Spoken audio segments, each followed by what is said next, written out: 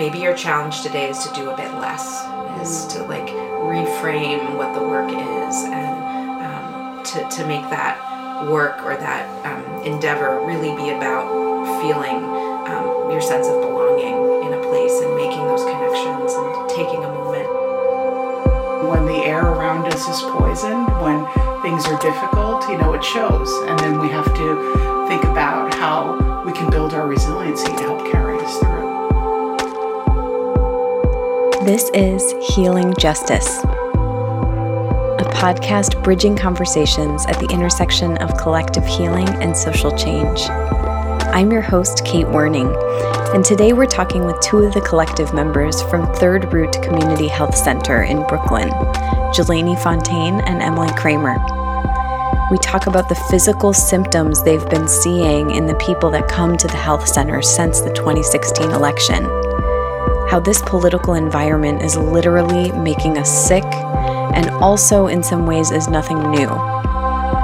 We discuss what de-spa-ifying healing can look like in order to create everyday practices as opposed to luxury relaxation, and also creating accessible spaces, both practical things that we can do in any convening of people to create more accessibility, and also why we will never be completely accessible, but what we can do about that anyway. The other members of this multiracial, cross-class, intergenerational community and worker-owned cooperative are Nicolette Dixon, Julia Bennett, and Jomo Alakwe Simmons.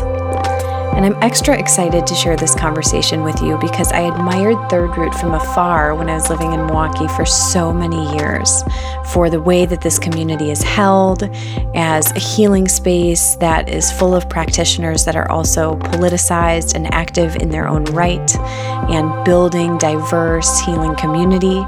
And so when I moved to Brooklyn, New York, I made sure to move just a couple blocks away from the studio so that I could partake in the classes there, be part of the community, and I also teach a couple weekly yoga classes at Third Root. So welcome to a part of my life and my own community, and I hope you enjoy the conversation.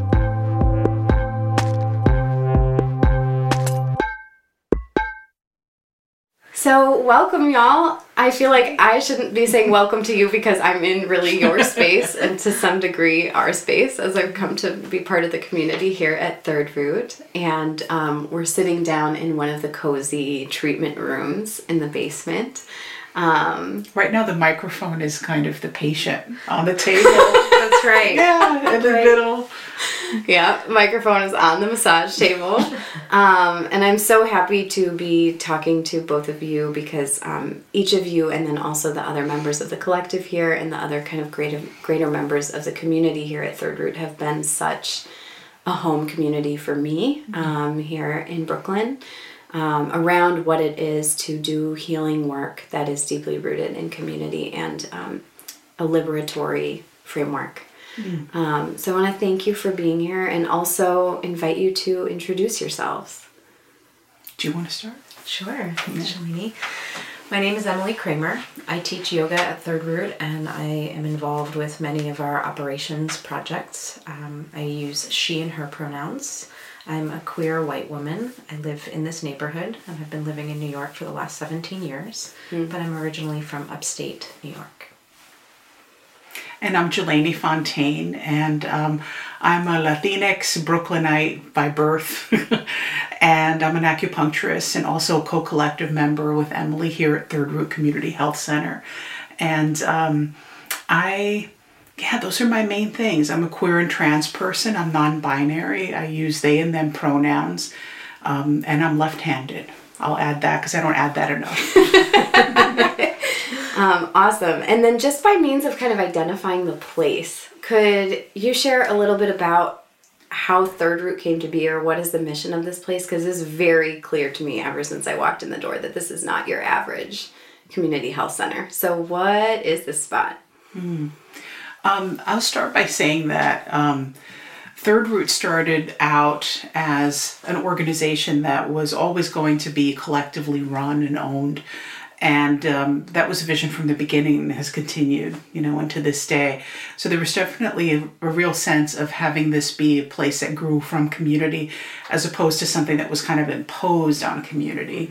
There was a lot of awareness from the two people who started it and from the original organizing group that started Third Root that so much of the kind of holistic medicine that we provide is something that is spa-ified, if I can use that as a word, something that has become kind of exclusive or related to excess and relaxation and something that isn't necessarily central to people's lives. And in fact, the medicine that we provide and the practices we provide are very central traditionally to people's lives and are about everyday sustainability and everyday, also everyday liberation in a big way, the ways that we can expand beyond, our own work and our own lives. So yeah, there was a sense of, everything is going to be sliding scale. We're going to think about how we can make this place as accessible as possible. That's definitely one of the values that was listed out on the website from the very beginning. So I think that was the first thing that I know for me as someone joining was very striking. Mm-hmm. Yeah. Third Root's reputation precedes it in many, many places. Third Root began in 2008 with, it's good to name the people that started it, Green Whalen Wellen, Green, thank you, and Jacoby Ballard, who carried this vision forward. And it was a time, I think, when the concept of health justice was less prevalent than it is in this moment. For example, the Black Lives Matter movement is very infused with spirituality, very infused with community care, self-care as part of the politics. But in 2008, it was a really different kind of political moment where there was a lot more, in my experience anyway, working within immigrants' rights work, student organizing and things like this. There was a very, much more of an antagonistic culture where it was keep going forwards no matter what. And people, of course, who are dealing with systemic oppression are very likely to have that show up and present in different ways in the physical body, in interpersonal relationships, as well as generally not having access to resources as easily as someone from a more normative position societally with financial wealth, etc. So the founding of Third Root had a lot to do with recognizing the place of healing within social justice movements, that to heal bodies that have suffered oppression in different ways is actually, as Jelani mentioned, totally part of the liberation of all of us.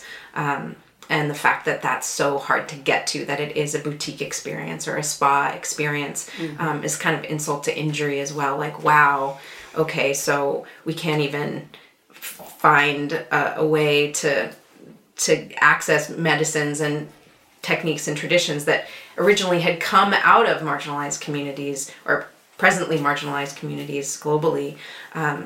So I think just in existing as it is, it speaks to this liberation of kind of within the social justice culture of like, okay, we can bring healing from one another out and let that infuse and shape the movement. So I know that Green and Jacoby were really, really committed to that.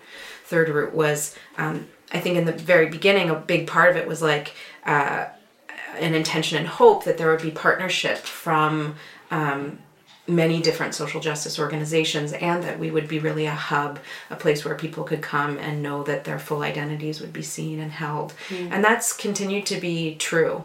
We've had a lot of different partnerships over the years with various grassroots organizations, community-based groups. Yeah. I really appreciate you lifting up the ways in which experiences of oppression and marginalization show up physically. This past weekend I was working with a group up in Manhattan, and there's this question that I've been asking and doing resilience workshops recently, and like having people raise their hand if they feel like over the past year they have experienced physical or emotional symptoms that feel related to the political shift that's happening. And like the vast majority of people raise their hands. And I'm curious, in getting to observe people walking through the door here, what are some of the things specifically that you see either about this political moment or just about working, since 2008 with people who are facing systemic oppression on a daily basis? What are some of the specific physical or emotional ways that you see that showing up in folks' bodies? I would start out by saying that it's stuff that we've always seen because, these kinds of oppressions have been part of the lives of people through generations and generations. Mm-hmm. But there has been something that's been more keen about recent days, in which different kinds of harassment and violence seem to be able to rise to the surface without being challenged as easily by the powers that be. And that's felt particularly frightening.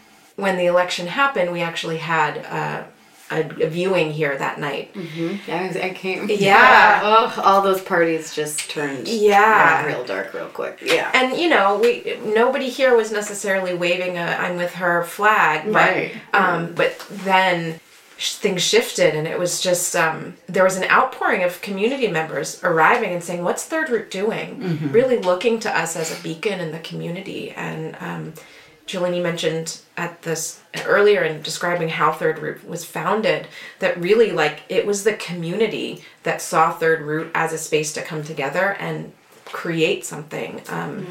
The money that was raised from that experience, from the post-election experience, was actually generated entirely from community members.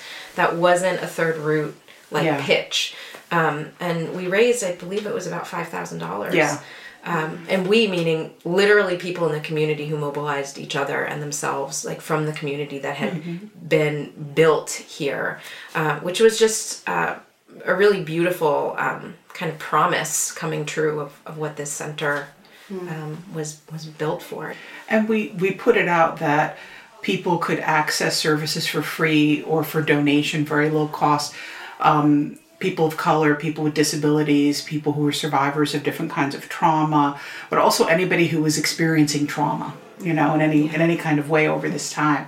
So there was a big mix of people who came through the doors and shared that space together. And what we've seen, I actually, right after the election, I treated a lot of people for nausea. Which sounds like it could be a little bit of a joke if it weren't something that we were all living through, but literally nausea, digestive complaints. People who were dealing with autoimmune issues were having flare-ups in major ways, pain. I think also through the past year, I've seen more people who've come in and had recent incidents of violence in public, who've survived different incidents of violence in public. And we've always seen survivors of many different kinds of histories here at Third Root, but things that have been recent, people who've been in public transportation and harassed, people who've been attacked by a stranger in the street. There's been more of that I've seen. And I think that related to all of this, many people have expressed not only a sense of fear but also a sense of isolation, which is one of the things that we always try to address in a big way. And it's one of the reasons we do things like community acupuncture along with private sessions, so people can be treated in a space together. But that seemed to me over the past year to become even more prevalent as a need, that just to be able to see each other and to be together and to know that we're not alone. And I'll give my own personal reflection. I was realizing I'm dealing with some autoimmune issues myself, and I was realizing over the past month that one of the things that's been happening for me is I deal with rash, hives, every day. And every day I have to manage it, and figure out some different ways of dealing with it depending on how badly it is happening at that moment. But what I realize is they started after the election, and I'm coming up on a year anniversary, dealing with this particular autoimmune thing. Yeah, I echo a lot of what Jelani's sharing. What I've seen pretty persistently is people dealing with insomnia, not being able to rest, really agitated mental state, a lot of fear and sense of helplessness. So I've experienced students having a sense of, I don't want to use the word safe space because I think that there's no real such thing, but I think that there's an expectation from our community that this is a haven and people can walk in this space and feel comfortable to just literally sit down, even if they're not receiving a service. We had a lot of that in the last year, people walking off the street, just coming to sit down and say, I just needed to be somewhere where I felt held. And I feel so much better just walking in this space. So I feel really honored that we can provide that space for people just by being in proximity, by being near one another, as well as the sharing that happens within yoga classes that will happen casually in the lobby, that there is real healing in that and witnessing one another's different struggles and fears and kind of relating and being able to then kind of laugh about it. Breaking the isolation of it. It's interesting. We had an open house. This is related to what we're talking about. We had an open house on Saturday, and I taught a workshop that was about self-defense and self-care in hard times. And most of the discussion and most of the group work was around boundary setting.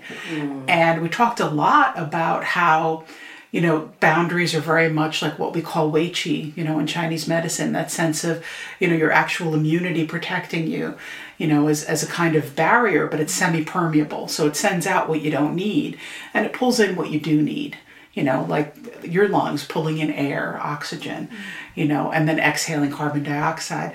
And there was very much that sense of, you know, like we're all trying to navigate that in different ways. And when the air around us is poisoned, when things are difficult, you know, it shows. And then we have to think about how we can build our resiliency to help carry us through. So these conversations, I think, are really present all the time for us at Third Root. Yeah.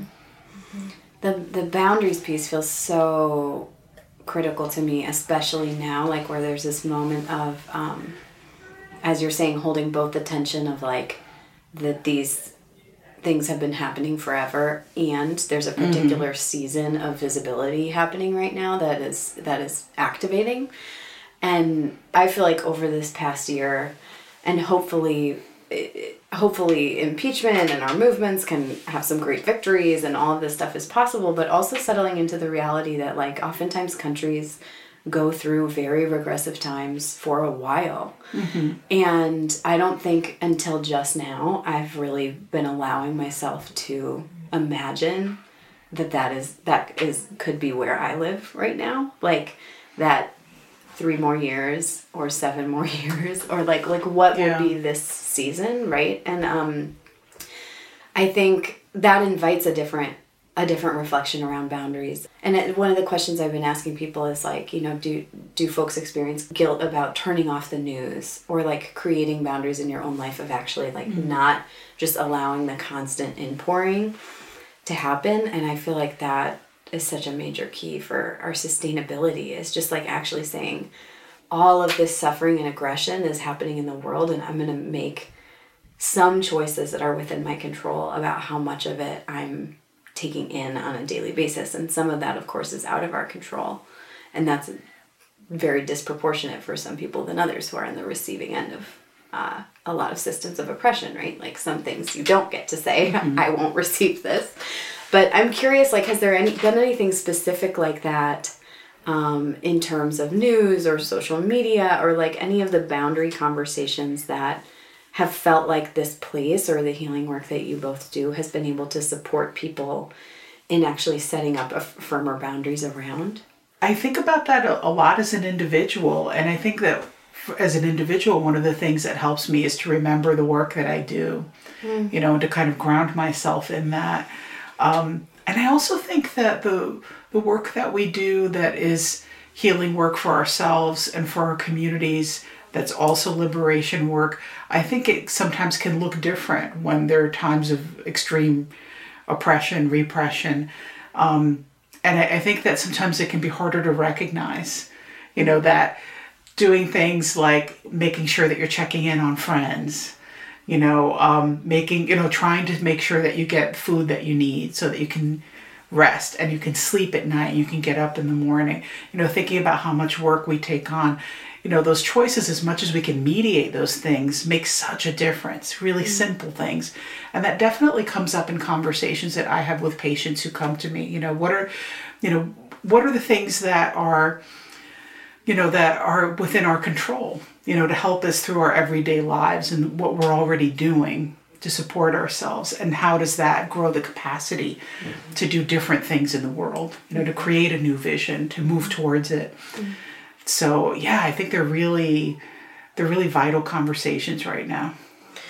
That's been a really important thing, I think, for Third Root, not just within the last year, but really for several years. It's this constant kind of conversation of like, how involved are we with grassroots movements locally, and sort of this funny internal conversation of like, are we a social justice organization or are we a health center? And it's like semantics. It's a semantics on a particular way, in a particular way, because of course what we're doing is social justice work. We're addressing the entirety of people's beings and all of the different layers that everyone walks in with, and all of the ways that our spirit can be obstructed by different systemic and interpersonal forms of oppression and internalized oppression. But we don't pretend to be an organization that's going to change health policy per se. We're not set up for that. We're such a small, I would say even almost at 10 years, we're just beyond fledgling.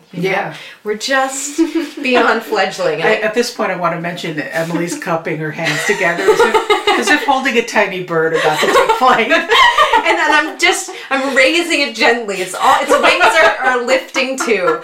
So, and it's a beautiful place, but it's a tender place. And I think that we have to really, and this, I feel really on a personal level, really strongly about thinking about what how ableism shows up in the workplace, and in activism and in organizing.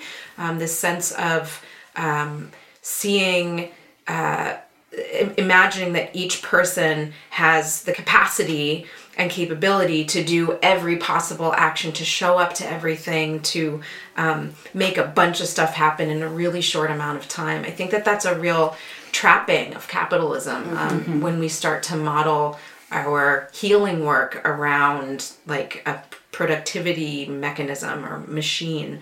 That's something that I really struggle with a lot in trying to deal with, my sense of scarcity, being like, all right, is this enough? Have we done enough? And it's, I feel like, how could we not be having that conversation in times when there are so many needs that aren't being met, especially when we're seeing them in our neighborhood, and even within, what part of our vision statement is that we're all healing. Yeah. It's not that we are not also dealing with the day-to-day stuff. Jelani mentioned a condition that they're dealing with on a regular basis. We're all dealing with various different kinds of struggles, and we have to, in order to really carry this work forwards, find a pacing that actually truly does work, that feels nurturing and supportive. So it's really hard as a business where we're making our livelihood. We are a capitalist venture. I mean, just really straightforwardly, but we do it in all the subversive ways that we can. And I think that has to do with the culture that we build. That's something that I end up talking about a lot with my students, around like, maybe your challenge today is to do a bit less, is to like reframe what the work is, and to make that work or that endeavor really be about feeling your sense of belonging in a place and making those connections and taking a moment. I know at Third Root, it's kind of a funny thing. I was on a call yesterday outside the space. It was a Third Root related call, and I saw probably 4 or 5 people, very kindred people that are part of our community, passing by, and I was like, okay, what is my work right now?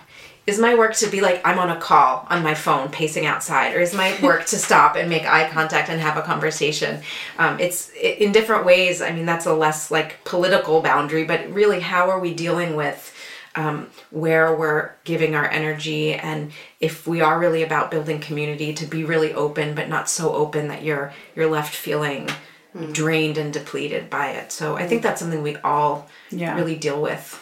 It's one of the things that always impressed me a lot about Third Root from the beginning when I was not part of the collective, from the outside, was knowing that everybody in the collective was not only welcome to, but really expected to receive services from other people in the collective. That sense of, I can get a massage, or I can, get an herbal consultation, and that we'll do that for each other for free. And that's something that's part of our setup, and it makes such a big difference. And I think, and we don't all take advantage of it a lot, but I think one of the things, and we can, there's the argument, like, we can definitely do that for each other more, but that sense of, here's this expectation that you will understand that this is available to you, and that you're nurturing yourself is something that matters in our collective work. I feel like, well, that's the vision of the world that I want to live in, Right. And to me, it's something that I'm really proud of, that we really maintain that. And I want to take advantage of it more, for sure. But, I think also I sometimes in the recent days, I've been seeing patients, and I've had that sense of being able to start to mediate between, just professional boundaries, as we all do as practitioners and teachers, but also that sense of, I recognize something in what they're dealing with and what I'm dealing with, and just kind of checking that and knowing that gives me resources to be able to share and to do it in a way that feels sustainable and responsible for that person. I think that there are those ways that we can draw on our hard experiences and lessons that we've learned, and resources that we've been able to access, and share them across, those relationships. And to me, that feels like something that's really vital, and for me personally, really important.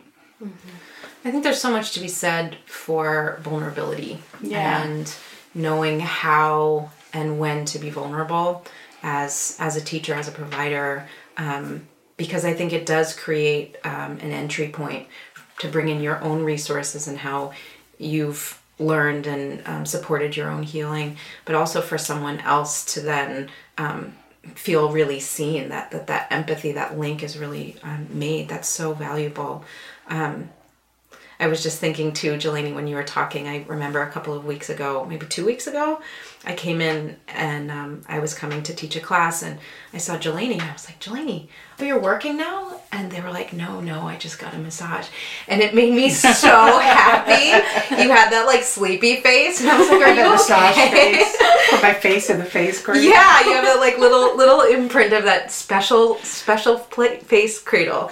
And so that made me so happy, and I'm so happy to hear you talk about it now. But what was beautiful about it? Because I worked in that room. I saw 1, 2, 3 patients, picked up the sheet, took off my clothes, and laid down. And then someone came in for me, and gave me a lovely massage. It was great. I didn't mean to interrupt you. Please. I was so happy to hear you talk about that and bring that in, because I think, it is an interesting dynamic that we've talked about a lot amongst ourselves too. Like, should we mandate it? Should we be checking in? Like, have you done an acupuncture session lately? When was your last massage?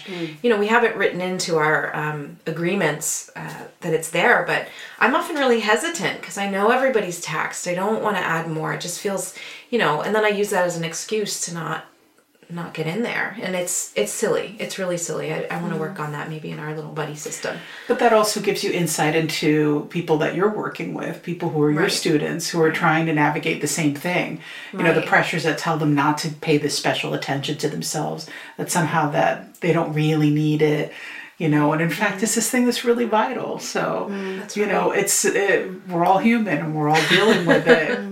Yeah. And I want to ask you too, because there will be folks who are listening who are like, one, incredibly jealous that they don't live in Brooklyn and don't have access to come into Third Root, but then two, are resonating with what you're saying and are thinking like, how can we create a space of care that in the same way that you grapple with it in the collective, and you have these special skills within the collective of like people who can perform acupuncture services or massage or are trained in yoga, or like you have special training and skills here that many activist groups, there are like people in the wings who totally have those skills, and there's also rooms where there aren't people with those officialized skills, right? And so what are ways that you would recommend or see that kind of culture of care could be uplifted more in an activist or organizer space, even if there isn't an acupuncturist in the room, right? That's a great question. I mean, I'm thinking about some of the things that we even do amongst ourselves in our meetings, which, you know, as we just kind of had this interaction, we're subject to the same doubts and kind of wondering, should I make the time? Some of the things that we do, we try in our meetings together to always prioritize holding. One of our group agreements is, are we taking a moment to hold people who are having a difficult time? So really like leaving space, I think, is really important. I think if it is a more formalized group, to have clear like start and end times and respect people's time so that there's not this feeling of rushing. I think I'm thinking more back to the context of you know, the more of like an ableist perspective, that you're not just like pushing, and that the most important thing is to get the items dealt with, but to change the culture a little bit. And that's something that we do and have to kind of scale back all the time. So that's the first thing that comes to mind. One of the things that I think about a lot, and you've heard me say this a lot, Emily, but just the notion that we're in this parallel process at Third Root as a collective. One is we're having the collective, we're doing our work, we're helping other people in different ways, but we're also learning how to be a collective, learning how to share leadership and supporting each other in it. And also we're all dealing with our own healing. So these things are happening and they're not separate from each other. They're actually happening at the same time, even when we don't necessarily recognize that they are. So practices that reinforce that, like Emily mentioned, are guidelines, that tell us to check in with each other, but also check-ins at the beginning of any gathering, whether it's a phone meeting, conference call, or sit-down meeting, checking in that way. I think that makes a really big difference. I think also rotating roles and responsibilities. And for some of those roles and responsibilities, being around holding space and making people comfortable, whether it's a person who's kind of checking vibes or a person who's providing the snacks for that meeting, making sure people are fed. I think we're really good at making sure that we're fed. It's true. That awesome. Can't be discounted. That can't be minimized. Really, It makes such a big difference. It does. And we just make space for it always. So these are simple things, but I think that they do make a really big difference. And just recognizing that anything that we're doing as a group is helping us grow in all of these different directions. So I'm learning by being an acupuncturist how to be an acupuncturist. I'm learning as a collective member how to share leadership, how to support admin, also how to have an overall vision of the whole space, and how to work with people who have different work styles and different histories, and who have similarities and differences, and understanding the different things that come up for me around that, which can be interesting and unexpected and exciting sometimes even. So I think that the more that we make the work that we're doing reflect the way we want things to be, the better that it is. And I want to ask too, because I think both of you have mentioned in different moments about ableism and accessibility and sort of like the extractive pushing pace that is a dominant culture within capitalism and also can be a dominant culture within activism. And I'm curious if there are some practical tips in terms of ways that organizers can be thinking about accessibility for people with differently abled bodies, emotional capacities, right? Pacing, like what are some ways that you think organizers can be aware or asking themselves good questions about? How can I be designing spaces that include and uplift all the different ways of participating? I think one of the most important things is really understanding capacity And of course, capacity shifts all the time. There have been times when we've received grant money through a fiscal sponsor that has allowed us to make changes in the space. There will be future times in which that will happen. There have been times when that money has never been in existence and we couldn't even imagine it would be there. So I think really knowing this, if it's an issue of a physical space that a group is already embodying, or if this is, if it's a gathering that happens in different physical spaces, really being clear about what that space is. Are you able to access space that is more accessible for people in general?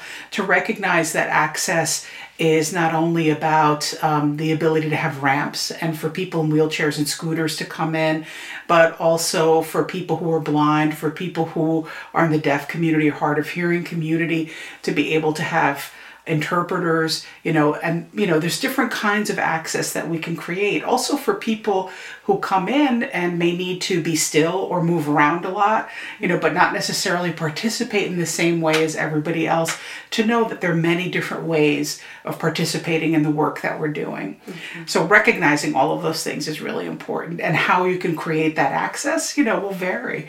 We try to be really upfront about what we're able to provide in our space and what we're not. Some of our space is downstairs. We do have one entrance that's wheelchair and scooter accessible, but our bathroom is not. And because we haven't been able to make a change to our bathroom right now, we make sure that we let people know that we have an arrangement with the food co-op across the street, and that bathroom is a public bathroom that's clean and accessible. So we also think about all of the events that we put out, having a space access statement attached to them, having that also be on our website. Mm-hmm. Also, there are things we might not be able to imagine, that people may need. We want to know what those things are. We are always open to thinking about it and considering and negotiating and seeing what we can do within our capacity to make it more possible for people to be here. Mm-hmm. And that's always an ongoing journey. And I think a good way of thinking about it is you're never completely accessible. What are you doing? How is this something that's an active journey, that everybody's a part of? Right. Jelani, you kept like nailing each of the things I was about to say. I was like, oh yeah, and I was looking down at my hands and I'm like, I'm talking like my mother. Yeah, I really appreciate what you said there at the end, Jelani, about it's an ongoing process. I think such an important part of it is to recognize that there are endless permutations of human beings and experiences and needs, and you're not going to know by looking at someone what those are. And I think assumptions are one of the most dangerous and harmful things that we can make against one another. So I think for us, it's just a constant process of being really open-minded and communicating. Something that I learned from some friends of mine that do Bending Towards Justice, social justice yoga training program, is to always ask in a group, what are your access needs? Mm-hmm. And that's a really important way to create the space for people whose needs you may think from looking, but maybe you really don't, or things that you might not have even thought of at all. Whether it's from someone saying, I'm really going to need to sit and crochet as I'm doing this, it doesn't mean I'm not listening to you. Whatever it is, that space is made and there's no shame. Mm-hmm. I think that's a really important piece. And I think also just being open to different creative responses makes a big difference. I know we had a lot of conversation recently about sense sensitivity, and how that can be really difficult for people. And we talked about, can we make some room scent free? And it just really isn't in our capacity to do that because of the different modalities that use scents for different purposes. But we could with our cleaning fluids, we could with our soaps. Also doing things like maybe having masks available mm-hmm. if somebody needs one in the space. So there are the changes that we could make, and then there are the ones that we couldn't, and just knowing what those were and really being transparent about it as much as possible. Perhaps a new group agreement or guideline, which I love, that I've heard in a bunch of different places, is to expect the unexpected. Yeah. And kind of be ready and available for whatever changes in people's capacity happen, because that's another truth that, with various kinds of disability, at some moments it's really necessary to make some accommodations, and at others it's not as necessary and it's really unpredictable. So to have that sense of not knowing and being okay with that, I think that's really a life practice on a lot of levels, but can really support people with different needs. Yeah. Thank you. Well, I know that we're going to be sharing a short practice together, but I also just want to ask before we close if there's any final comments that you want to make about just your work and mission here and the ways in which the healing work is political, and if our politics isn't healing, it's not working. Just thinking about the name of this podcast is Healing Justice, and really making the case for the fact that these things are deeply interconnected. I think what I would add is what our banner says in the lobby. We all belong, we're all healing, we're all welcome here in our wholeness. Do you want to sing the song with me? Yes. I wish Nicolette could come in. I know. We all belong, we are all healing, we are all welcome here in our wholeness. Yeah. Our first kids' summer camp included that song in the beginning and the end of every session. Yeah. Oh my gosh. Yeah. So those of you out there listening, if you come to visit us at Third Root and you sing that song, you'll get $5 discount. I personally will give you one of my comp yoga classes. Come and sing that song. We'll open the floodgates. So I know, Jelani, you're going to share a short practice with us. Will you just let us know what to expect? What is it for? Sure. It's called Emotional Freedom Technique, which some people may have heard about. And it's a short practice that includes using different acupuncture points and tapping at them in order to kind of get to a place where we feel like we have our resources available to us, whether we're dealing with issues of pain or anxiety or a lot of different things. Awesome. So if you're interested in trying that technique with Jelani, download the accompanying practice. And thank you so much, Emily and Jelani and the whole Third Root family, for talking with us and for the beautiful work that you do. Thank you. Thank you, Kate. Pleasure. You just heard a conversation between Kate Warning and Emily Kramer and Jelani Fontaine of Third Root Community Health Center. You can download the corresponding Emotional Freedom Technique practice recorded by Jelani to try on some of this work for yourself. And if you're new to the podcast, know that we record conversations that release every Tuesday, and the corresponding practice that you can listen to and practice at home comes out on Thursdays. You can keep in touch with Third Root Community Health Center via their website at thirdroot.org. And if you live in New York and check out the class schedule, remember to take Emily up on her offer to sing the song and come to one of her yoga classes for free. You can access the resources that we reference in this conversation and sign up to stay in touch by visiting healingjustice.org. You can follow us on Instagram at Healing Justice, find us on Facebook or Twitter. Those links are all in the show notes. Big gratitude to a new collaborator for Healing Justice podcast, Yoshi Fields, for editing this episode. And as always, to Zach Meyer of The Cool Room for mixing and mastering the sound. Our whole team is volunteer on Healing Justice podcast, and we even spend our own money to cover the tech costs. So if you are in a position to chip in, please join us by contributing at patreon.com/healingjustice. And remember, please subscribe, rate, and review in iTunes to help us continue. Thank you for your commitment to building movements that liberate all of us. Hear you next week.